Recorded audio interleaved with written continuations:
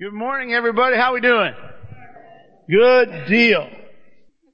Anyway, my name is Gary, and we're excited to have you here today. We are beginning a new series today, and we are going to be talking about first. If you notice in your notes, that's the title of the series we're going to be talking about for the next 5 weeks. Now, what is that all about, and how do we get there? Well, give me just a second, and I will explain. As most of you know, we are having a special contribution here in 3 weeks.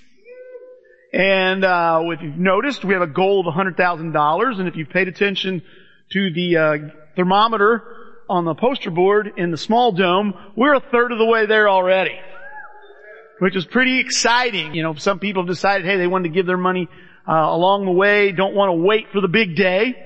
And we've done that. Guys, and this special contribution has really opened my eyes, and I believe Tim and Alan, the other two elders' eyes as well, to give us some direction about what we're really wanting to present to you folks, the church, about what it means to follow Jesus and how Jesus expects us to live our lives.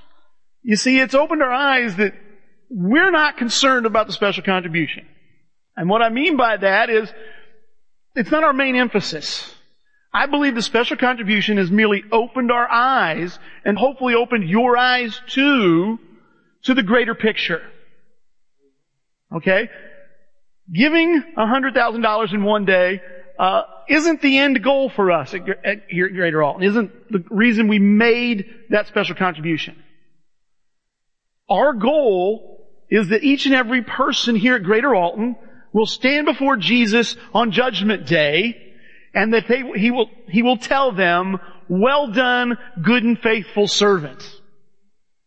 Okay, well, that phrase comes from a parable that Jesus told in Matthew chapter 25. And specifically in that parable, I encourage you to go back and read it. I talked about it here several weeks ago. But it's a story of a master who goes on a long journey, and he entrusts his money to his servants. And the money just in the story represents the resources that God has entrusted us with. And it's more than just the money. I can say this very confidently, that Tim and Alan and I are concerned with far more than this special contribution coming up. We are concerned with how you deal with the resources, how you use the resources that God has entrusted you with. And it's our responsibility to talk to you about that. And it's our responsibility to point you in the direction of good and faithful. And so what we decided to do here this series is to look at different resources that God has entrusted us with. Next week, Tim is going to be talking about our money. In 2 weeks, on Father's Day, I'm going to be talking about our family. I believe our family is one of the biggest resources we have that God has entrusted us with. Especially as parents and as grandparents and as aunts and uncles. Then we're going to be talking about our time. Again, another huge resource. And then we're going to be talking about our talents. And so guys, when you look at this, we want you to be able to stand before Jesus and Him to say, you're good and faithful. And the really cool part, how many of you like tests where you've already been given the answers? Do you like that? I like that. Well, that's the really cool thing. Jesus has given us the answers. He has told us what good and faithful means in a variety of ways and a variety of places. Ultimately, you want to pin it down very clearly, is if you want to be considered a good and faithful servant with the resources God has entrusted you, you use those resources to make the master happy. You use them in a way that satisfies Him. In a way that pleases Him. And He has told us in a variety of places, and again, I'm going to be very brief here. This isn't the whole study. But what He has told us is what pleases Him is that you use those resources to meet the needs of the people that God places in front of you. And those needs go well beyond material needs. But that's what the definition of good and faithful is. That's what pleases our King, our Master, Jesus. And so guys, as we look at this, how'd you come up with the title of first? Well, we'll get there, okay? We'll get there. If you notice on your notes, the first verse in your notes, I decided to include, we had this verse in the notes from the last series on paradigm shift. And I left it up there at least for this lesson because I believe it is appropriate. When we're talking about putting things first, we're talking about doing things in a way that the world tells us not to do them. And so let's read that passage and we'll move on from there. Romans 12:2, it says, don't copy the behavior and customs of this world, but let God transform you into a new person by changing the way you think. Then you will know God's will for you, which is good and pleasing and perfect. You see, guys, when you look at the concept of first in the Bible, it is totally opposite of what the world tells you. And I'm going to run through some passages or reference some passages. They're not on your notes. If you want to ask me later, I can give you these or you can jot them down yourself. But in Matthew 6 and verse 33, it says that we're to seek first God's kingdom and His righteousness. In 1 Corinthians 15, the Apostle Paul is talking to the Corinthians and he's sharing with them or reminding them about when he was with them for the first time. And he says, when I was with you, I shared what was of first importance. And he goes on to talk about Jesus' death, His burial, and His resurrection. That was the first importance. In Matthew 22, Jesus shares the first and the greatest commandment. To love the Lord God with all your heart, soul, mind, and strength. And incidentally, he goes on. He was only asked what's the greatest commandment. And he said, this is first. And he goes, but the second one is like it. And it's to love your neighbor as yourself. And he goes in to tell the story from there of the Good Samaritan. And again, you look at that, and it's what pleases the Master is to meet the needs of those in front of you that are in need.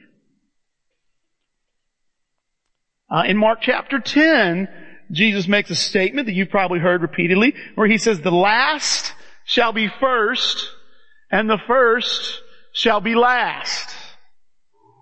I believe it's that same passage. If not, you can look it up yourself. Jesus says, the first among you must be the slave of everyone. See guys, first is a very important concept. He goes on, in Luke chapter 2, when Jesus is presented as an infant at the temple, there's a verse from Exodus 13 that is quoted where it says, every firstborn male is to be consecrated to the Lord. And then in 2 Corinthians, it gives us this. It says, when it's talking about a special contribution, it says, but they gave themselves first to the Lord and then to us by the will of God. You see, folks, when you read through there, you understand that first is an important concept to God. But there's another side of the coin. And I'm only going to give you two passages on this. The first is in Luke chapter 9, where Jesus is talking about people come up to Him and they say, Jesus, I'm going to follow you. But first, let me go bury my father. But first, I just got married. Let me go take care of that situation. But first, I just bought a piece of land and let me go look at that land and let me go take care of that. I'll follow you, Jesus, but first, what are they saying? I'll follow you, Jesus, but you won't be first. Another passage, guys, is in the book of 3 John, where a gentleman by the name of Diotrephes, it references him and it says he loves to be first. You see, he's not referencing that in an affirming way, shall I say. He's presenting that as a character flaw. He loves to be first. Loves the place of preeminence. But you see, guys, when you look at this, and you look at all those passages, it is very clear that God is concerned with the order of my life, or the priorities of my life. And you see, guys, this way of living is completely opposite of what the world around you is telling you. You live in America. And America was founded on something called our Constitution. And the part of that is what? The Bill of Rights.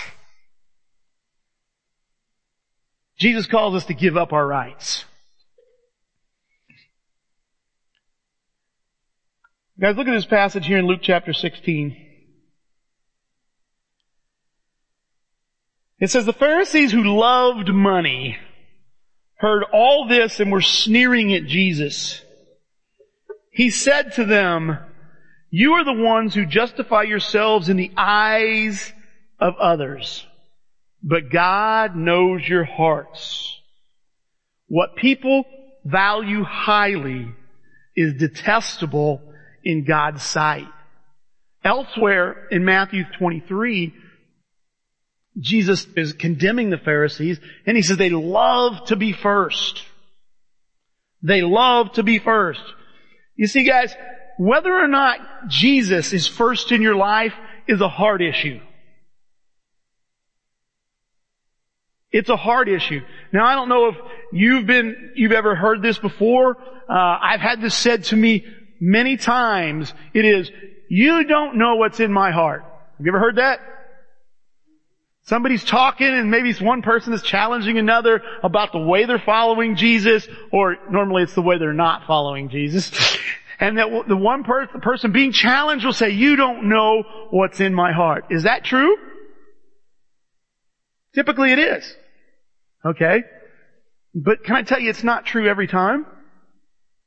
Can I tell you, we have a way of knowing what's in each other's heart. And you have a way of knowing very clearly what's in your heart, so you can't even lie to yourself. Look at this passage here in Mark chapter 7. Okay? This is Jesus talking, and he says, what comes out of a person is what defiles them. For it is from within, out of a person's heart, that evil thoughts come. Sexual immorality, theft, murder, adultery, greed, malice, deceit, lewdness, envy, slander, arrogance, and folly. All these evils come from inside and defile a person. Another passage that says it even more clearly is in Matthew 12:34. And what it says is that out of the overflow of the heart, the mouth speaks. You see, guys, you want to know what's in somebody's heart? These two passages tell you very clearly you can see what's in a person's heart. You listen to their words, and you look at their actions. Those are the two ways. You want to know what's in your heart? Okay, and by the way, I entitled this lesson, What's in Your Heart? You know, like the commercial for Capital One, What's in Your Wallet? Okay? Make the connection there, so the next time you see the commercial, maybe you'll remember it and ask yourself the question. But guys, you want to know what's in your heart? Listen to the words you speak. And look at the actions you take. And you will see what is in your heart. Now today what we're going to do is we're going to look at a case study that very clearly illustrates this. It's in Genesis chapter 4. You've got a couple verses up there in your notes, but up on the screen we're going to read the first 16 verses of Genesis 4, because I think it's important that we read the whole story, and that I want you to see what's going on. This story takes place following Adam and Eve sinning by eating the fruit that they were not supposed to eat. They were kicked out of the garden. And so then God is going on telling us a little bit more history of mankind. And this is what he says beginning in verse 1. It says, Adam made love to his wife Eve, and she became pregnant and gave birth to Cain. She said, with the help of the Lord, I have brought forth a man. Later, she gave birth to his brother Abel. Now Abel kept flocks, and Cain worked the soil. In the course of time, Cain brought some of the fruits of the soil as an offering to the Lord, and Abel also brought an offering. fat portions from some of the firstborn of his flock. The Lord looked with favor on Abel and his offering, but on Cain and his offering he did not look with favor. So Cain was very angry, and his face was downcast. Then the Lord said to Cain, "Why are you angry? Why is your face downcast? If you do what is right, will you not be accepted? But if you do not do what is right, sin is crouching at your door. It desires to have you, but you must rule over it." Now Cain said to his brother Abel, "Let's go out in the field." While they were in the field, Cain attacked his brother Abel and killed him. Then the Lord said to Cain, "Where's your brother Abel?" "I don't know," he replied. "Am I my brother's keeper?" The Lord said, "What have you done? Listen, your brother's blood cries out to me from the ground. Now you are under a curse and driven from the ground, which opened its mouth to receive your brother's blood from your hand. When you work the ground, it will no longer yield its crop for you. You will be a restless wanderer on the earth." Cain said to the Lord, "My punishment is more than I can bear. Today you are driving me from the land, and I will be hidden from your presence. I will be a restless wanderer on the earth, and whoever finds me will kill me." But the Lord said to him, "Not so. Anyone who kills Cain will suffer vengeance 7 times over."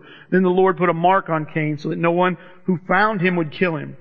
So Cain went out from the Lord's presence and lived in the land of Nod, east of Eden. Guys, as we begin this series today and we talk about examining what's first in your heart, you see, guys, we're going to be talking about using the resources that God has given us over the next 4 weeks. And I want to tell you, what determines what you do with the resources God gives you is your heart. And so I just want to set this up, and we want to look at, I just got 4 questions here that I'm going to ask you to ask yourself. You don't have to answer them today. But maybe as time goes on, you want to examine these, you want to ask yourself these questions. First question, do I give my best or do I just give some? You see, guys, that is the difference here between what Cain gave and what Abel gave. Okay, we have no idea how much quantity they gave. We don't know if they gave 10%. We don't know if they gave 20%. We don't know if they gave 3%. God doesn't reveal that to us. What He does reveal to us is that Cain gave some and Abel gave fat portions from the firstborn. You see, guys, the significance of the firstborn or of the first fruits, as He later commands His people to give from, is that you don't know what's coming after that. I mean, if you can imagine being a breeder of animals, as Abel was, and your first litters are being born, and they're fat, healthy, large animals. You see, you don't know what the next litter is going to be like. He was taking the best. He was sacrificing the best to God. Well, Cain gave some. Cain gave some. See, guys, and we're talking about more than just money here. We're talking about all of our resources. Incidentally, they're not giving money, though I understand they're giving the equivalent of it. And it covers so much more ground than just our money. In Colossians 3:23, it says this, "Whatever work you do, do it with all your heart. Do it for the Lord and not for men." There's another passage here I want to read to you that applies to this, and it illustrates it very well. It's in Malachi chapter 1. If you want to write that down, you can read it later yourself. I'll read it all to you right now.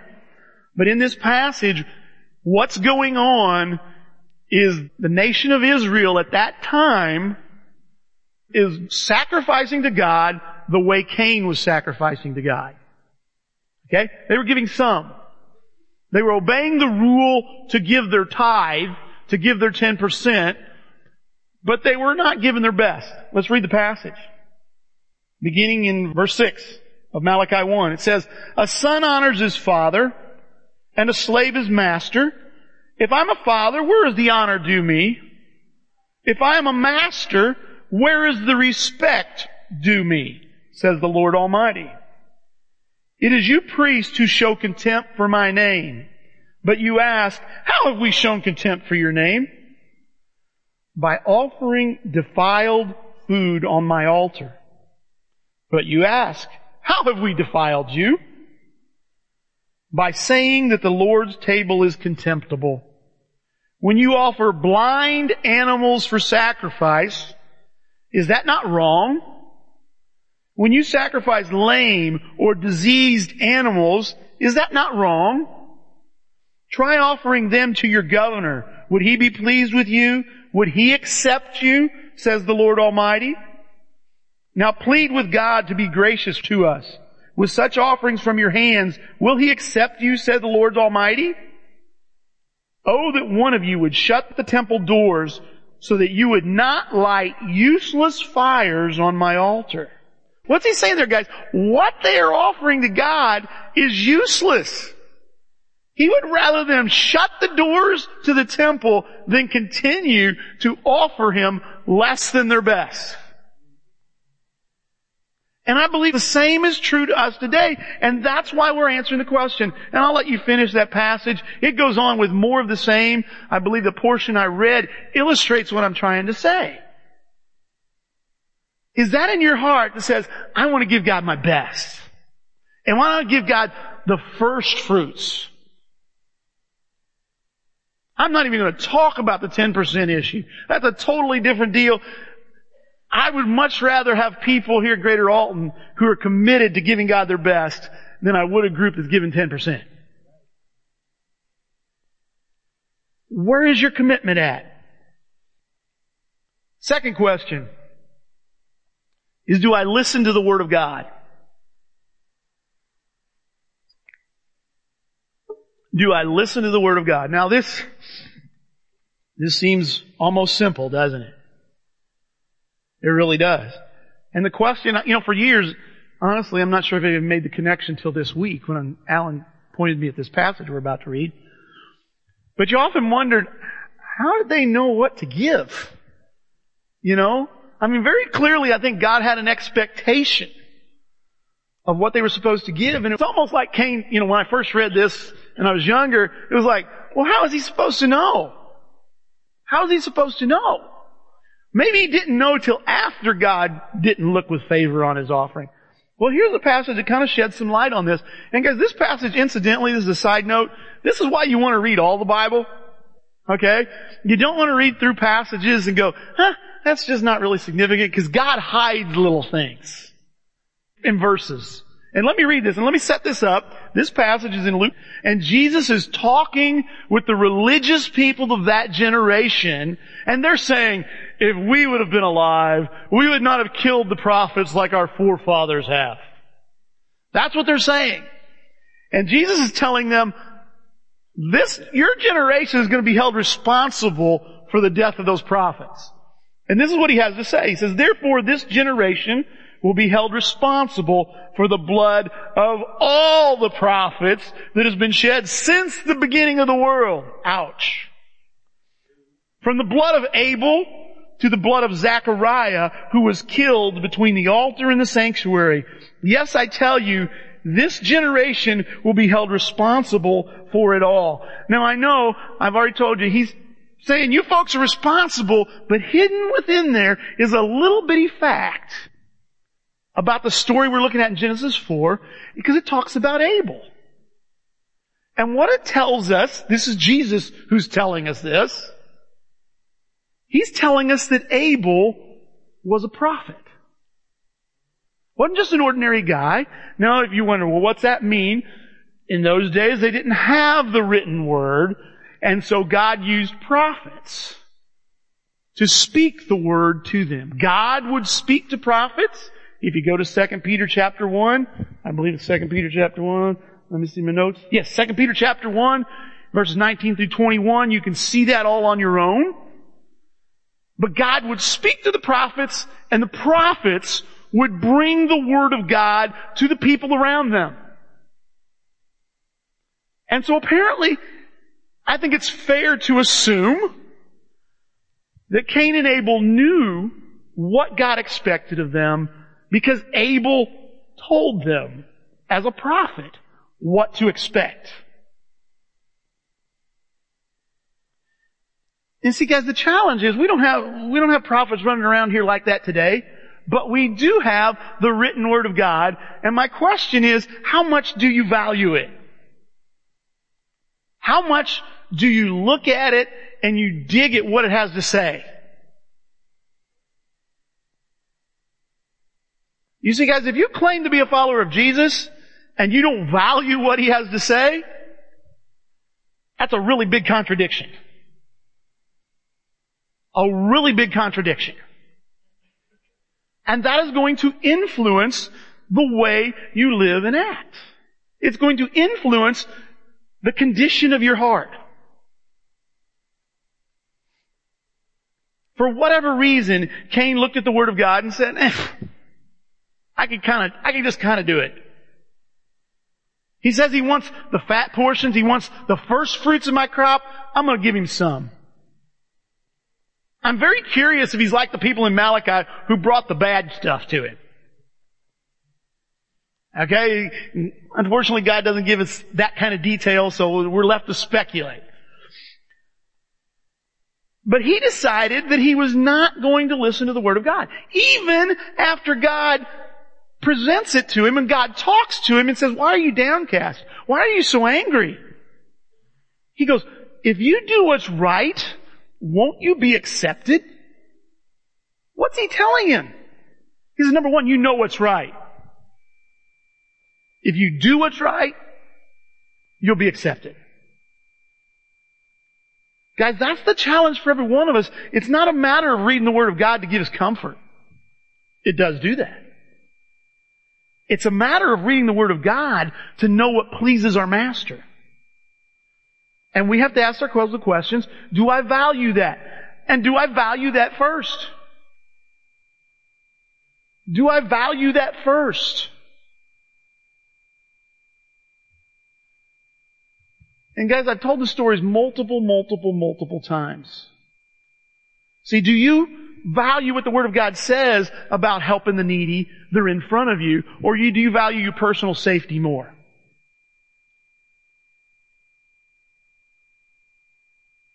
Which do you value?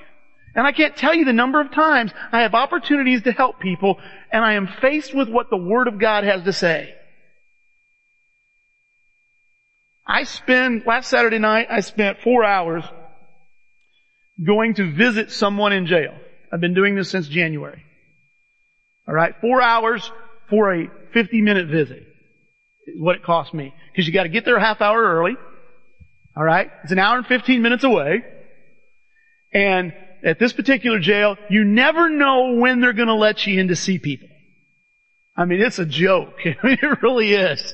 We show up the first time, I forget how this worked. Let me think of this.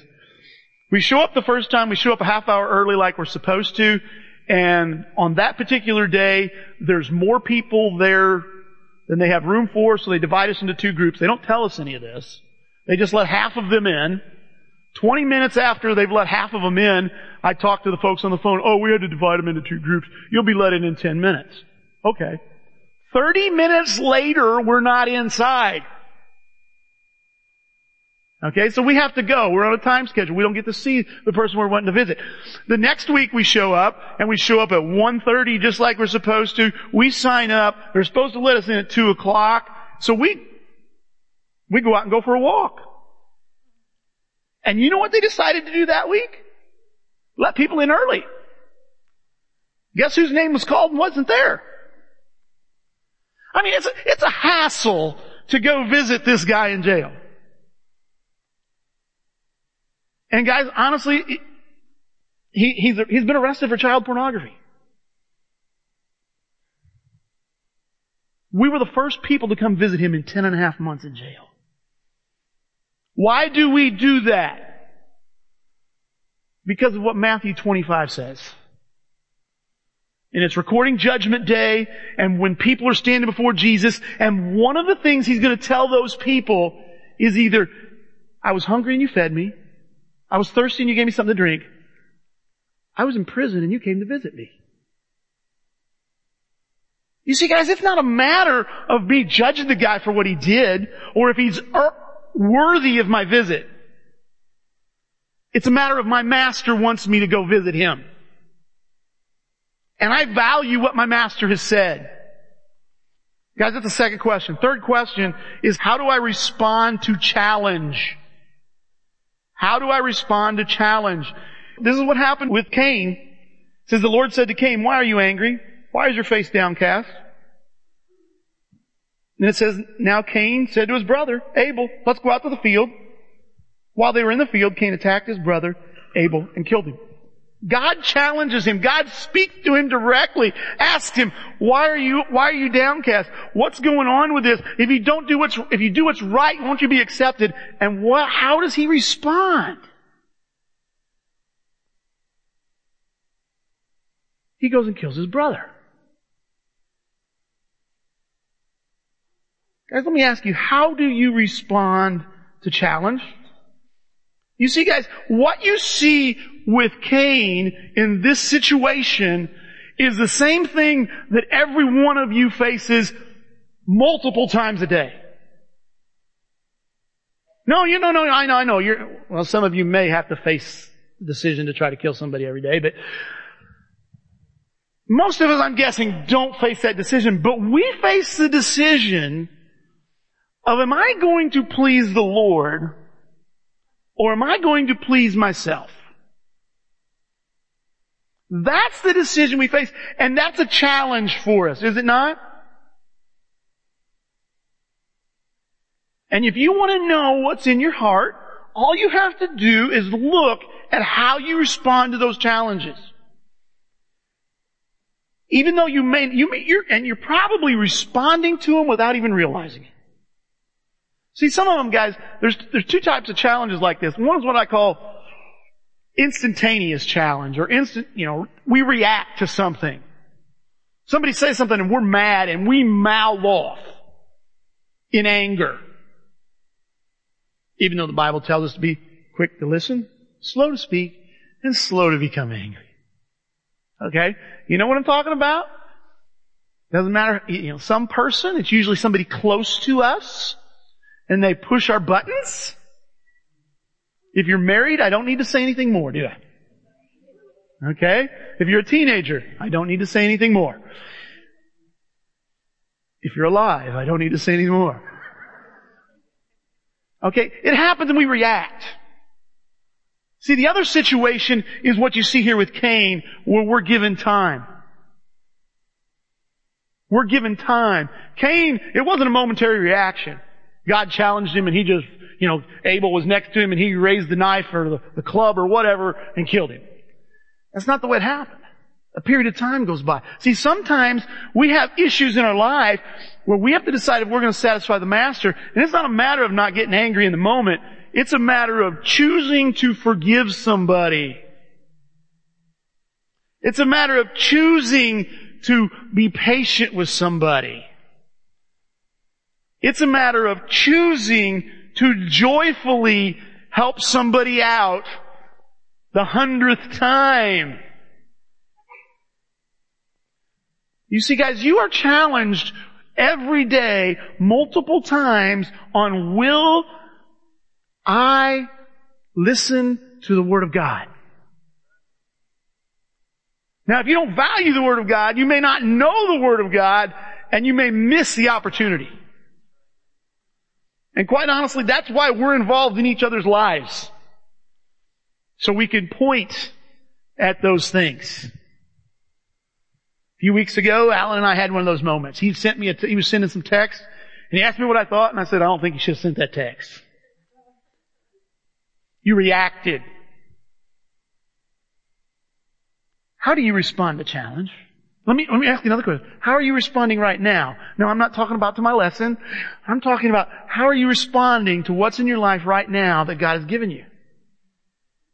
See, because if you are worrying about something, you're not listening to God. If you are not forgiving somebody, you're not listening to God.